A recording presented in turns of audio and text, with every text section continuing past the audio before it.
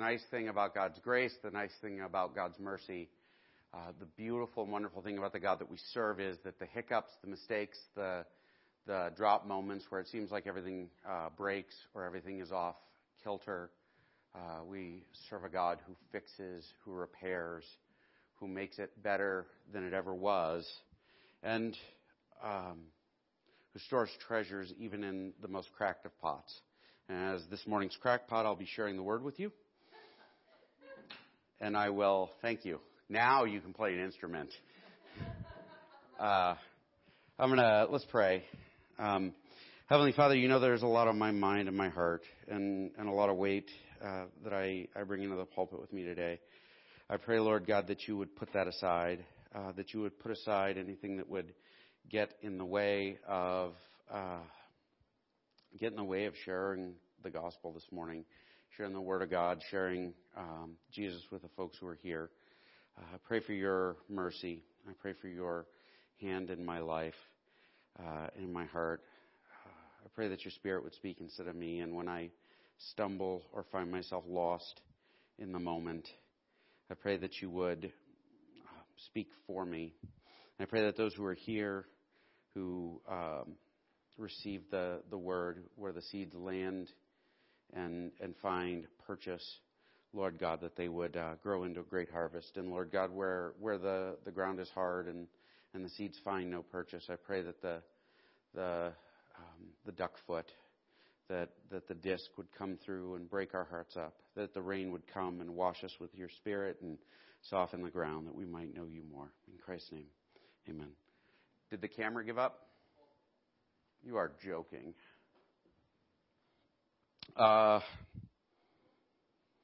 Leave me on just voice and folks can look at slides. Are we okay with that? And we'll burn that bridge down next week before it becomes a future problem. But I suspect there are just going to be days that things are not going to seem to work right. And you just got to trust Jesus. Maybe there are folks who would be watching today who would not want to put up with my ugly mug. And it's just better for them not to have to. So when I was a kid, my dad and my dad is a funny mix of my brother and I. Actually, we both took different aspects of his personality. And I'm sure everybody in the room has that, where it's like, oh, I grew up to be like my dad. I grew up to be like my mom. And my brother and I, we're on either side of that equation. My brother was an athlete. My dad was an athlete in school. My brother is sort of the analytical financial mind, and I'm what I am. And in the process of growing up, one of the things I drew off of my father was a love of good science fiction films. And I remember when I was a kid, I went to see a movie with my dad. I can't remember if it was the whole family or not. It's been so long. I was really young, but it was a 3D movie. Those are the earliest movies I remember seeing in the theater. And today, kids have it pretty easy because 3D movies are not as bad as they were. They've gotten better across the board. The technology is better. Everything is better. And so I'm watching this movie, and I want to say it was the Ice Pirates or something. It was bad. But I remember sitting there as a kid, and I kind of got bored. And those old 3D glasses are uncomfortable, right? Just very uncomfortable. They're made of cardboard, not like the plastic fancy ones you pay $12 for today. And they would dig into the back of my ears. And I was really uncomfortable, and I was bored, and everything else. And finally, what I did was I took them off. And I watched the movie without the 3D glasses. And you know what? It did not improve my cinematic experience in any way. In fact, quite the opposite. It had an overt detrimental impact. And I remember the movie. I actually own a copy of it on VHS. And I've not made it through it yet. Though it is not in 3D, so that. But I would watch it, and without those glasses, without the glasses, you don't get to see what's happening, because the glasses are polarized, and they sort of meld the image together, and they create layers to it. Without it, it's just a mess. Got it? And there are times where everything looks like that. Y'all ever get that? Where everything in life is just out of focus, and everything in life is a mess. where you back up and you say, I have no idea what to do with this. And we all end up in different spots and with different options in relation to the mess, right? We've been talking about Mark. I do not have control over the slides, dearest. So I need you to help me here. And I'm not even sure I have the same slides. So we will see. We've been talking about Mark and all of this stuff about the parables. We've been talking about, like, Jesus' opposition, right? And we've been talking about Jesus went from teaching very plain truth, and after he encounters opposition, he goes and he preaches in stories. And as apostles, last week we talked about this text where the apostles come and they say, why are you telling these stories? Why are you doing this? Why would you suddenly veil the truth? And Jesus tells them, I'm veiling it on purpose. I am hiding the truth so that those who are hard-hearted, those who are blind, those who cannot see the truth of the gospel, those who cannot receive it, those who cannot engage with it, so that they don't see. Because they ain't gonna, right? And after he's done explaining this and quoting Isaiah and all this other stuff, it comes back and he turns to the disciples and he said, if you're not going to understand this parable, how can you understand the rest of them? And then he goes on and he explains the parable, and then he starts telling more parables. It's very likely that Mark gives us a cinematic moment, where Jesus is in the boat and he tells the parable of the soils, right? Some of y'all heard that sermon. It was about 8.5 hours long. And then the deep dive is about 14.5 hours long. But we looked at how our hard heart or our busyness or our lack of depth or what have you affects how we know Christ, affects how we can engage with Christ. It affects the fruit that we yield in our lives in terms of the Holy Spirit and so forth. So I'm in an odd spot. As I'm reading Mark, I'm discovering, I didn't read and study every text. I'm studying them week after week. And so what I'm finding is, each week is a new hint. Each week is a new piece to the puzzle. I am watching a movie and explaining it to you after the fact. And I've been lucky so far because I haven't made a huge mistake and had to recant. So, and this is no different, because the next parable was incredible and is incredible. And I have been a Christian for 30 some odd years and I've never understood it. And so, I get to share with you something exciting this morning.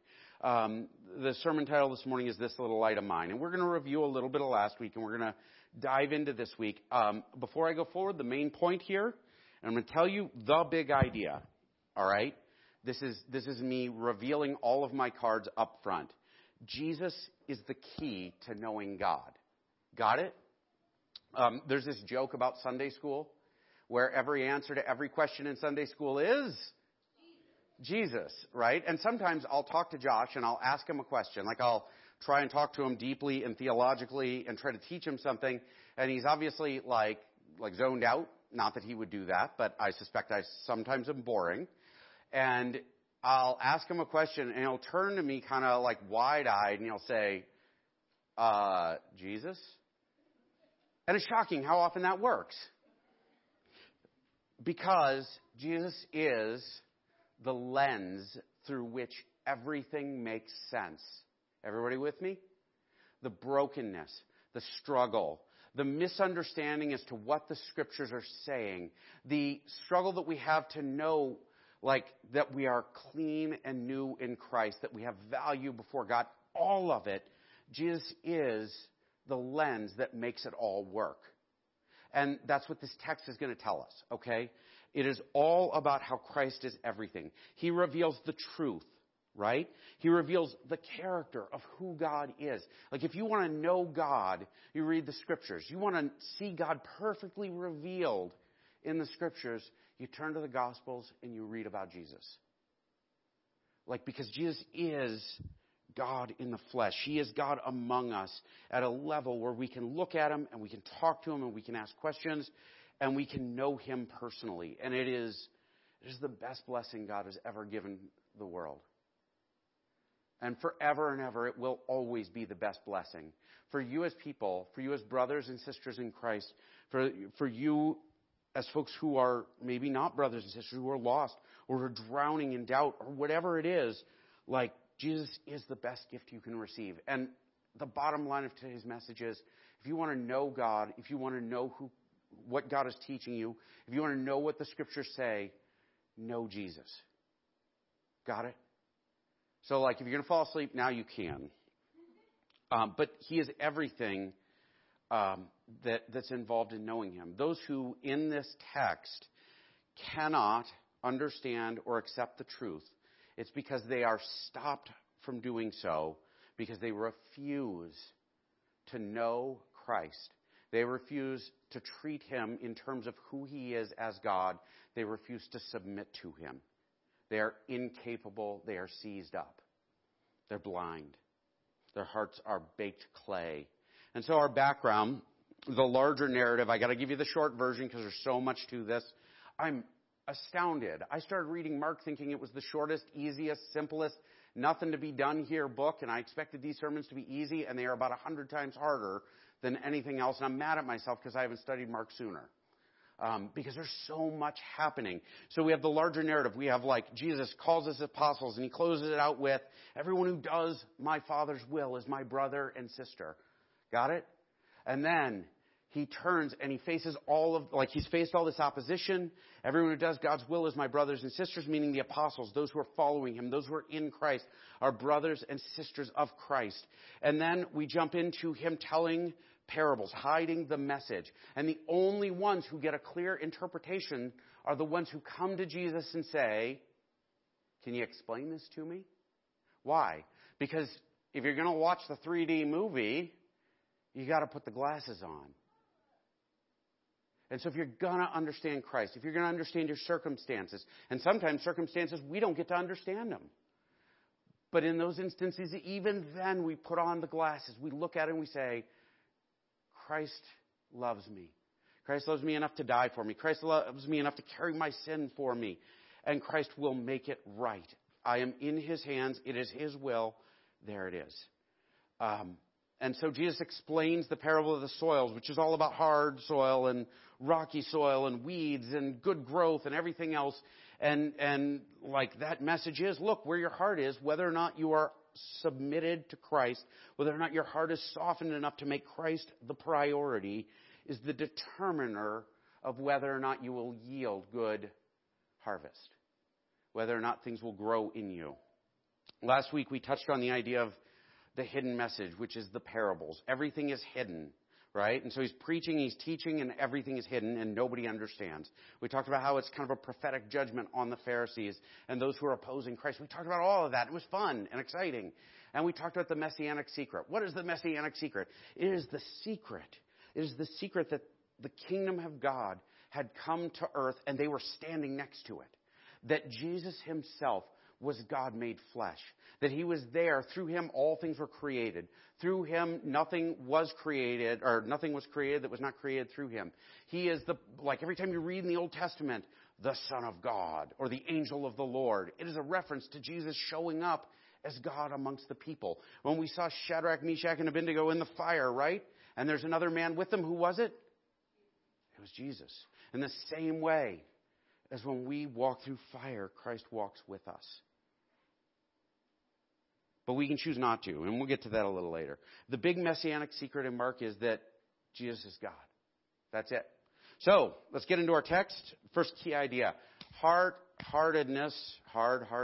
Man, I am in trouble. Hard-heartedness makes us unwilling to submit to Christ, and it blinds us from real understanding. We are unable to see the truth if our hearts are hard. If we seize up and block, we just can't. It's like your kids, right? When they close their eyes and they refuse to see you and they cover their ears and refuse to hear you, I saw at least 2 parents look at their kids, and that makes me smile. That is us in Jesus, right? There are times where we will close our eyes and cover our ears, and I don't want to hear it. I want to do what I want to do, right? But in reality, that didn't work. And you're still there, and in the same way, like Christ was still there, God is still there, Christ is still calling on you, all of this stuff. We're going to go through our Mark earlier last week. We just got to touch on it because the context here makes the next half of it work. And the deep dive is going to have a ton of stuff. There's no way. There's so much awesome stuff in this text, I can't do it. And I had to make a lot of hard choices in writing the sermon. And hopefully they were right. When he was alone, the 12 and the others around him asked him about the parables. And he told them, the secret of the kingdom of God, who is Jesus, right, has been given to you. What's been given to them? Jesus has been given to them. He is there. The secret of the kingdom, like it's there. Nobody sees it.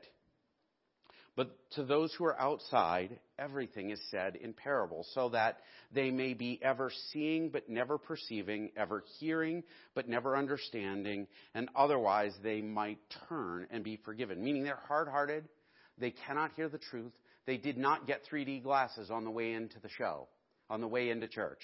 If I had 3D glasses to give you, I would have. I actually thought of that this morning. I was like, man, if only. But I ain't got it. Sorry. This was a last-minute illustration. I could not figure out how to talk about this. So the second big idea here is the apostles gained understanding directly from Christ, meaning that they're with him, they're hearing the parables, they don't understand them, so they ask. What? You can just ask and figure stuff out? It's amazing. By the way, I don't recommend asking Google. I know most people ask Google. I sometimes ask Google still. But you know what? Google, like, as powerful as it is, like if you ask Google spiritual questions, sometimes it gives you stupid answers. And honestly, a connection you get from another brother or sister when you walk up to them and you say, can you explain this to me and help me grow in this? Like, that's the real point. Knowing lots of facts is one thing. Being a part of the body of Christ and growing in Christ with your brothers and sisters, that's it, right? I've forgotten a million facts in my life. I will never forget the men and women who have influenced me to grow to be the man that I am on Christ's behalf. So the apostles, they gain understanding directly from Jesus. Verse 13, and then Jesus said to them, don't you understand this parable? How will you understand any parable? Meaning, I'm going to explain it to you. That's how you'll understand. And so when we come to a spot where we don't know the truth, how do we come up with the answer? Well, we pray about it. What? I can ask Jesus and he might help me understand? The heck you say? And I've had a million little moments in my life where I'm reading a scripture and all of a sudden everything comes into focus and I'm like, wow, thank you, Jesus. Thank you. Should have put the 3D glasses on hours ago, right? So, Jesus explains the parable and then he tells the parable of the lamp. Up front, I'm going to tell you this verse is hard in English. It is hard in English. Because English and ancient Greek are not the same language. And they don't work the same way. It's like trying to talk to a teenager, right? If you don't know how to talk to a teenager, they'll say no cap to you. And I don't even know what that means. So that I don't have a hat or I forgot to I actually threw away the lid for the barbecue sauce last night. I grilled chicken and I threw away the lid and I left that barbecue sauce on the counter with no lid. And I'm pretty sure that's what no cap means. Right, teenagers? That's it? I got one saying yes, one saying no, which is about as clear. And I mean, like, you can't talk to them in their language. You got to, like, unless you know it. And so as we look at this text, understand, this is in Greek, not the same in English, because the English version of this sentence doesn't make sense. He said to them, do you bring in a lamp to put it under a bowl or a bed? Instead, don't you put it on its lampstand? And actually, I believe the word is lampstand, not stand. Watch this. So watch this. And he said to them, does the lamp come to be put under a bowl or a bed? But that doesn't make sense. You know why? Because lamps don't come anywhere. Right? They don't. They don't wander around. I have things in my house that move on their own and have had a habit of doing so since teenagers and children were around. They move things. Or since I got married, where my wife will move things to places I can't find them. But lamps don't move on their own.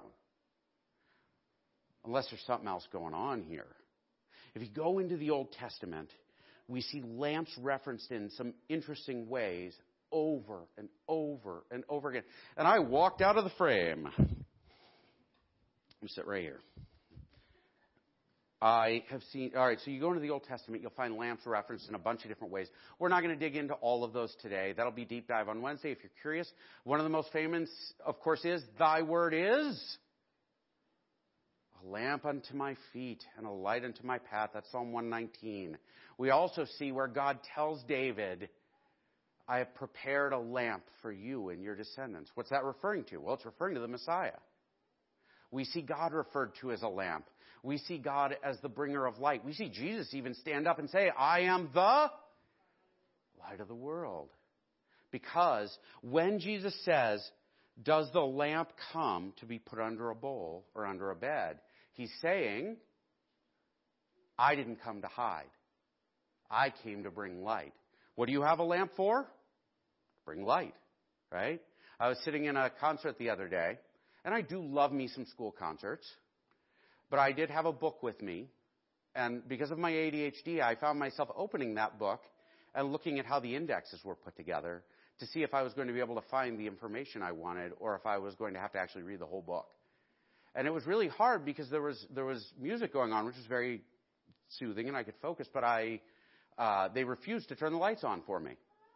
And when I turned my phone on and hit the flashlight button, some people looked at me annoyed. You know why? Because I was being a jerk. But you can't read the book without a light. You can't.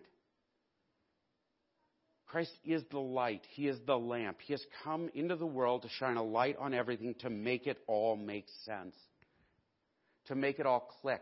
So when you look and say, why has everything fallen apart today? We can look around us and say, we live in a broken world. And Christ came to fix it. What is God doing? Does God love me? God loves you no matter what. When you were an enemy, when you were in your sin, when you were dead in your sin, Christ came to die for you, to resurrect you in Him. That is the light. That is the truth. That is what the Gospels are about. And when you read the Gospels, you can always come back and give the Sunday school answer. Jesus. Why? Because Jesus is the lamp. In this story, Jesus is the lamp. Do you put it under a bowl or a bed? No, you put it on a stand, which is really crazy because Jesus is saying, hey, I came to hide the truth from those who are in judgment. But the light has to be put up high so everyone can see it. Well, what the what? How do I balance that? He'll get to it. Next slide. The hiddenness of the glory of God in Christ is meant to be revealed in salvation, specifically through knowing Him. This is why the apostles sought Him to reveal the parable. Now watch this. There are times my wife knows what I am thinking. Right? I'm not sure she could tell you why. There are just times she knows. You know why? She's been married for 25 years, and she knows me. She knows me better than I know me. I often will go to restaurants with her and say, hey, can you pick something? You know why? Because I'll always pick the same thing, but if she orders for me, she'll find something I want to eat. Is that a thing she could study in a book? Absolutely not. She knows me.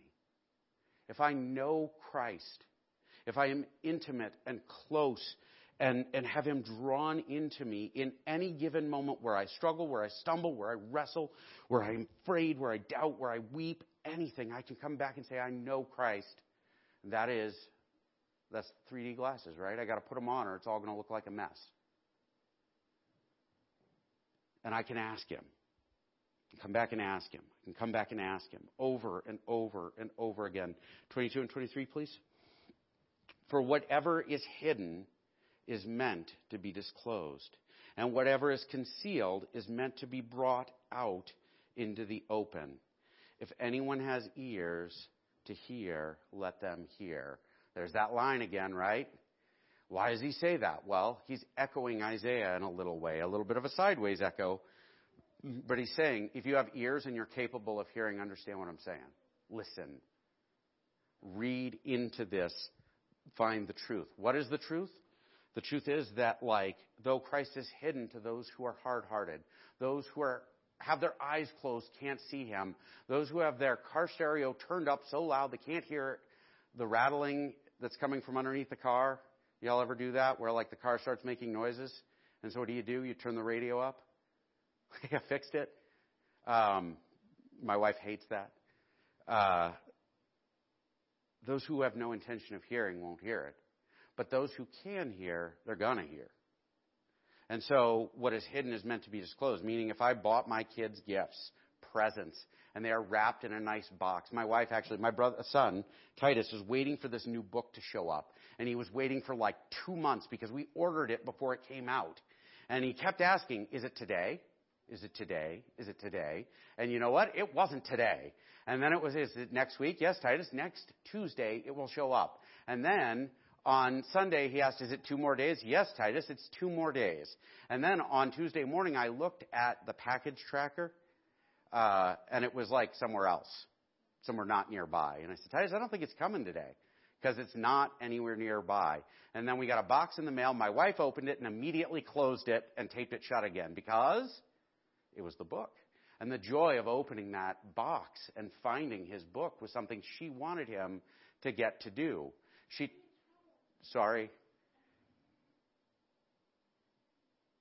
Because sometimes opening the box and finding the truth is the best thing in the world. Sometimes opening the wrapped gift on Christmas morning is the best thing in the world, right? Sometimes discovering your children are precious and amazing in and of themselves, and discovering the little like sparkling bits in their lives is the best thing in the world. In the same way, seeking Christ, chewing, considering, asking, and then finding is the best thing in the world. Whatever is concealed is meant to be brought out. Why is it meant to be brought out? So that you can see what it is. Why is Christ concealed? Well, for part of it, it's because everybody's hard-hearted, right? You know, all these people who are opposed to him, they want things their way, and that's why Christ had to come and save us, right? Like there's that saying that I've heard a million times. The only thing I brought to my salvation was the sin that made it necessary. That's it. And my sin keeps me from seeing. Sometimes God breaks the ground. Sometimes he lets me sit in it until I'm miserable. So why is there a secret at all? Why is what is hidden meant to be hidden until it's time to reveal it? First off, because Christ is the secret. We've said that a couple times. I'm saying it again for context. Christ is the secret in this story. Christ is the secret in the Gospels. Christ is God revealed. He was the perfect revelation of God. He was also hidden like to fulfill God's purpose, meaning if they knew God was there, they would not have reacted the way that he did. Nobody would have crucified him if they knew he was God, right? Like he comes down with legions of angels. Nobody's crucifying that guy, right? His entourage, it's like he's tougher than his own entourage, but his entourage is there and tougher than him, like tougher than us, right? Like he's Jesus. You can't kill that guy. But if he didn't hide it, he wouldn't have been killed. If he hadn't been killed, then he wouldn't have been raised. If he hadn't been raised, then death would still have its sting, and I would still be dead in my sins. I would have no one to pay for the wickedness that I do. God fulfills his purpose in that hiddenness, and that's why sometimes everything is awful, and you wait for God to do something, and you ask, where are you? Because sometimes his purpose is fulfilled in his silence. That's hard. No amen? I figured I'd get an amen. I know at least 1 or 2 of you guys are in that spot. Second, and this is a quote from a commentary actually, the very humanness of Jesus governs the glory of God from overwhelming and blinding the world and invites people to discover the kingdom by experience. The rather baffling activity of God in Jesus is like hide and seek. Only that which is first hidden can be found. So, if you look at the Old Testament, I'm not sure if I can stand up. If you look at the Old Testament, if you dive into the text of the Old Testament, you look at God talking to people. Like last week we looked at Isaiah. Isaiah, like God shows up, and what does Isaiah say? Oh man, I'm in trouble. I'm a man of unclean lips. From a people of unclean lips, I'm undone. I've seen God. We see where Moses says, let me see your glory. And God says, I'm going to tuck you in this rock, and you can look out once I've passed by, and you can see my glory from a distance and from behind, because to see anything else would be to destroy you. And there it was. When God spoke in the Old Testament, the earth shook. When God appeared to Moses, he glowed like a light bulb, or like Rudolph's brighter cousin, right? And he had to cover himself so people wouldn't stare at him constantly. Our sin creates a gap between us and God that is insurmountable. We cannot climb up to him because he is so holy he would consume us. Instead, he comes down as Christ, and his glory is hidden, veiled behind the curtain of his flesh, like the curtain in the temple, right? It's hidden. It's amazing, because once you discover who he is, having been able to approach him as he is, we can know him. Once you discover that he is God, and those 3D glasses go on and you can see the truth and everything fits together, it's amazing. It's beautiful.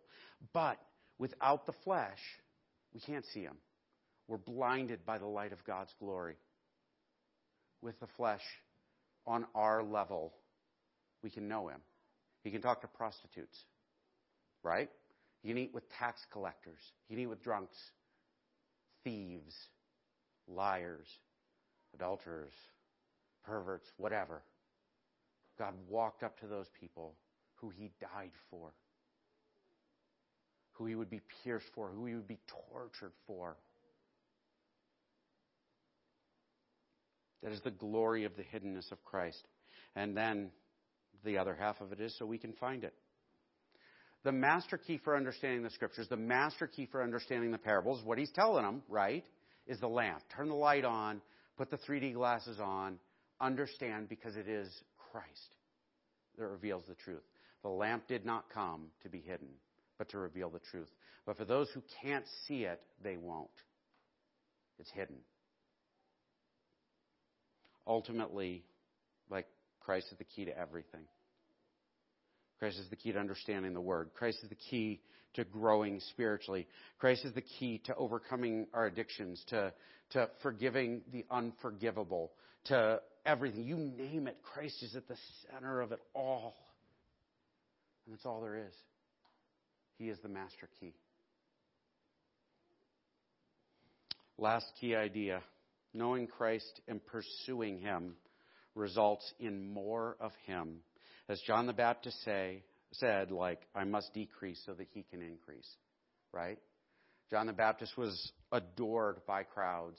And in the end, people came to him and said, hey, John, Jesus is stealing your thunder. And he's like, are you kidding? That's what I want.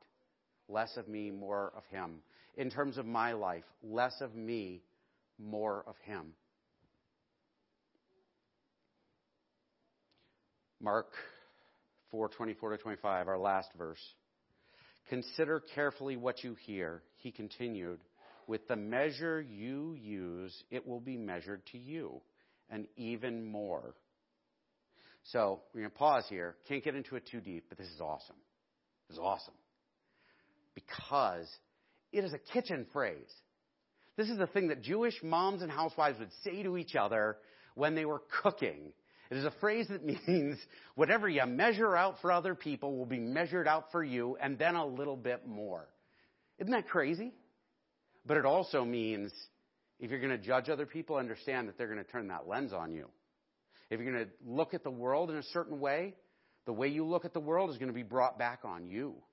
Make sure you pick the right lens, because if you pick the wrong one, you're in trouble. Right? Whoever has will be given more. Whoever does not have, even what they have will be taken away. This is a variation on another Jewish phrase, meaning when the cup is full, basically, even more will be put into it. If the cup is empty, even more will be taken out of it. What's the idea here? Well, if Jesus is the lamp, Jesus is the measure by which I look at the world, Jesus is the lens through which I interpret everything, brokenness, hurt, emptiness, like shame, all of it. If I don't interpret it through Christ, if I interpret it through a human, earthly lens, if I look at my own sin and my first reaction is, that guy's worse, let me tell you why, I'm an empty vessel. And even the spiritual perception that I have will be taken from me. But if I look at my own sin and I say, Christ died for that, and I look at the guy next to me, I say, Christ died for him too, then I'll get more of Jesus.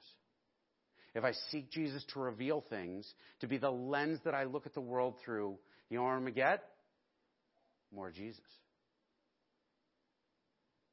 If I lose everything I have but I still have Christ, then I have everything I could possibly need.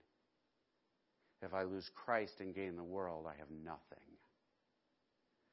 Because everything we're about, brothers and sisters, everything we're about, friends, everything. It's not entertainment. It's not the nice music. It's not us streaming the perfect stream as much as I want to do that. It's not any of this stuff. It's Christ. Without Him, you got nothing. And sometimes that stuff will be taken from you and you'll end up so empty and so at the bottom of the cup, so at the bottom of the barrel, so at the rock bottom in life. Just turn around and cry out for Him. That's what we need. That's what you need. That's what I need every day when I hear bad news and I say, I don't know what I'm going to do next. I need Jesus. That's it. When I struggle with my sin, when I feel less than, when I feel rotten and unredeemable, I need Christ. When I look at those around me and I see they're drowning and I want to fix it, I need Christ. That's it. That's all. Nothing else. Nothing else will save us. Nothing else will soften our hearts. Nothing else will give meaning. Nothing else will make it all make sense. Nothing else will give us truth. You need Christ. How do you do that? So like application-wise, I had a slide for it. I was going to add to it. Circumstances kept me from doing so today. And so how do you apply this? I'm going to tell you, the best way to apply it is to chase after Jesus. Right? When my wife and I met on the internet, like when the internet was still two cans and strings tied together, right? When we met on the internet, I didn't like her very much. It's the truth. I didn't. I did not. But she talked to me a lot. And she wouldn't leave me alone. And I kept talking to her. And I was okay with her after a certain point, but I was not interested in her. And then one day she asked me to talk to her on the phone. And I said no. And then she asked me again. I said, well, I'll pray about it, but the answer is no. And I prayed about it. And I had no way around it. I had to talk to her on the phone because I felt like that's what God wanted me to do. I don't advise going by feelings to figure out God's will.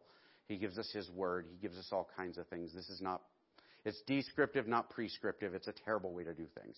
But I prayed and I talked to her on the phone. And by the time I got off the phone with her, I was crazy about her. She was moving back from college to home and she said, can you come out and see me? And I said, no. And then I prayed about it, and in no uncertain terms, God made me do it. And I walked away from meeting her. I said, I'm going to marry that girl. That's it. This is what God wants. Great story asked me at a time that is not right now. Every time I sought Christ, He gave me directions. And as I got to know my wife, my future wife, more, I wanted to know more. I wanted to ask her about how she grew up. I wanted to ask her about her third grade teacher. I wanted to ask her about why French horn and not trumpet. Why a brass instrument and not a reed instrument. If you ask her, she'll tell you. Believe me. I wanted to know everything that had to do with her. You know why? Because I was crazy about her. I was crazy about her. The same is true of us in Christ. If you want to know Jesus, you want your life to become this, you want to have eyes that see the way Christ sees, that sees like instinctively from Christ's perspective, you've got to chase Him. How do you chase Jesus? Well, you pray. Oh my gosh. I'll do a teaching this week on how to pray for a long time. You ever have trouble praying for more than 2 minutes? It just is what it is. I'll do a teaching on it. It'd be fun. It'll be on the Facebook page. But you pray. You talk to Jesus. You talk to Him about everything. You study, you read, you ask questions. You find brothers and sisters who know Christ and you stand near Him. You know why? Because they'll start to look like Jesus as they know Christ more. And it'll rub off on you. Did you know that people who are overweight tend to associate with overweight people? I'm not saying that to be offensive. People who are in debt tend to associate with people who are in debt. People who smoke almost always hang out with people who smoke. We are people who become like those around us. And part of the trick is you got to be around Jesus in order to become like Jesus. The body of Christ, the church. This is first. Second, I'm going to tell you, you got to dig out the stuff that don't belong. It's there. Like it's there. I was jealous about something a little while ago. just angry jealous. I had to pray about it, and I had to confess it, and I had to get rid of it. That was it. It was embarrassing, actually, because it was stupid. If I find that anything is a sin, it's better to cut off my right hand than to go, and go into heaven without it than to live with the right hand in hell, as Christ said. It's an analogy, don't cut your hands off. The idea being that nothing is more precious than knowing Christ, right? Nothing. If something's in the way, you need to go around it. You need to go over it. You need to take it out of your life. You got to figure out how to know Jesus. Knowing Jesus is everything. Being like Jesus is everything. He is the lamp, and without him, we're in the dark. Let's pray. My challenge to you today is come talk to me. If you got a sin, you got a struggle, come talk to me. You got a bitterness, you got a resentment, come talk to me. Come talk to John. Come talk to Adam. Come talk to one of the guys who knows Christ, who walks with him. Talk to Mr. Glenn over there. And he's more spiritual than any of us, I'm pretty sure. Talk to people who can help you hear your confession and help you overcome it. You find yourself gossiping, cut it out. Judging, look at your own sin more. Cut it out. Let's pray. Heavenly Father, I suspect this sermon didn't go the way I planned it. And I suspect that my own cloudiness and my own tendency to joke too much and my tendency to sidetrack and my tendency to make the complicated or simple complicated, Lord. I suspect that stuff all gets in the way every time. But Lord God, I pray that if anybody here heard the gospel, heard that Christ died for them, heard that Christ in them, through them, is the key to living for you, to becoming who you intend us to be, I pray that seed would grow. I pray that it would grow into something great, Lord God, and that as we walk today, as we walk tomorrow, as we look at our lives, as we look at the Word, as we look at our struggles, as we look at the brokenness that we're going to encounter, Lord God, that we would look at it through the lens of Christ in us. I pray this in Jesus' name. Amen. Have a good Sunday, folks.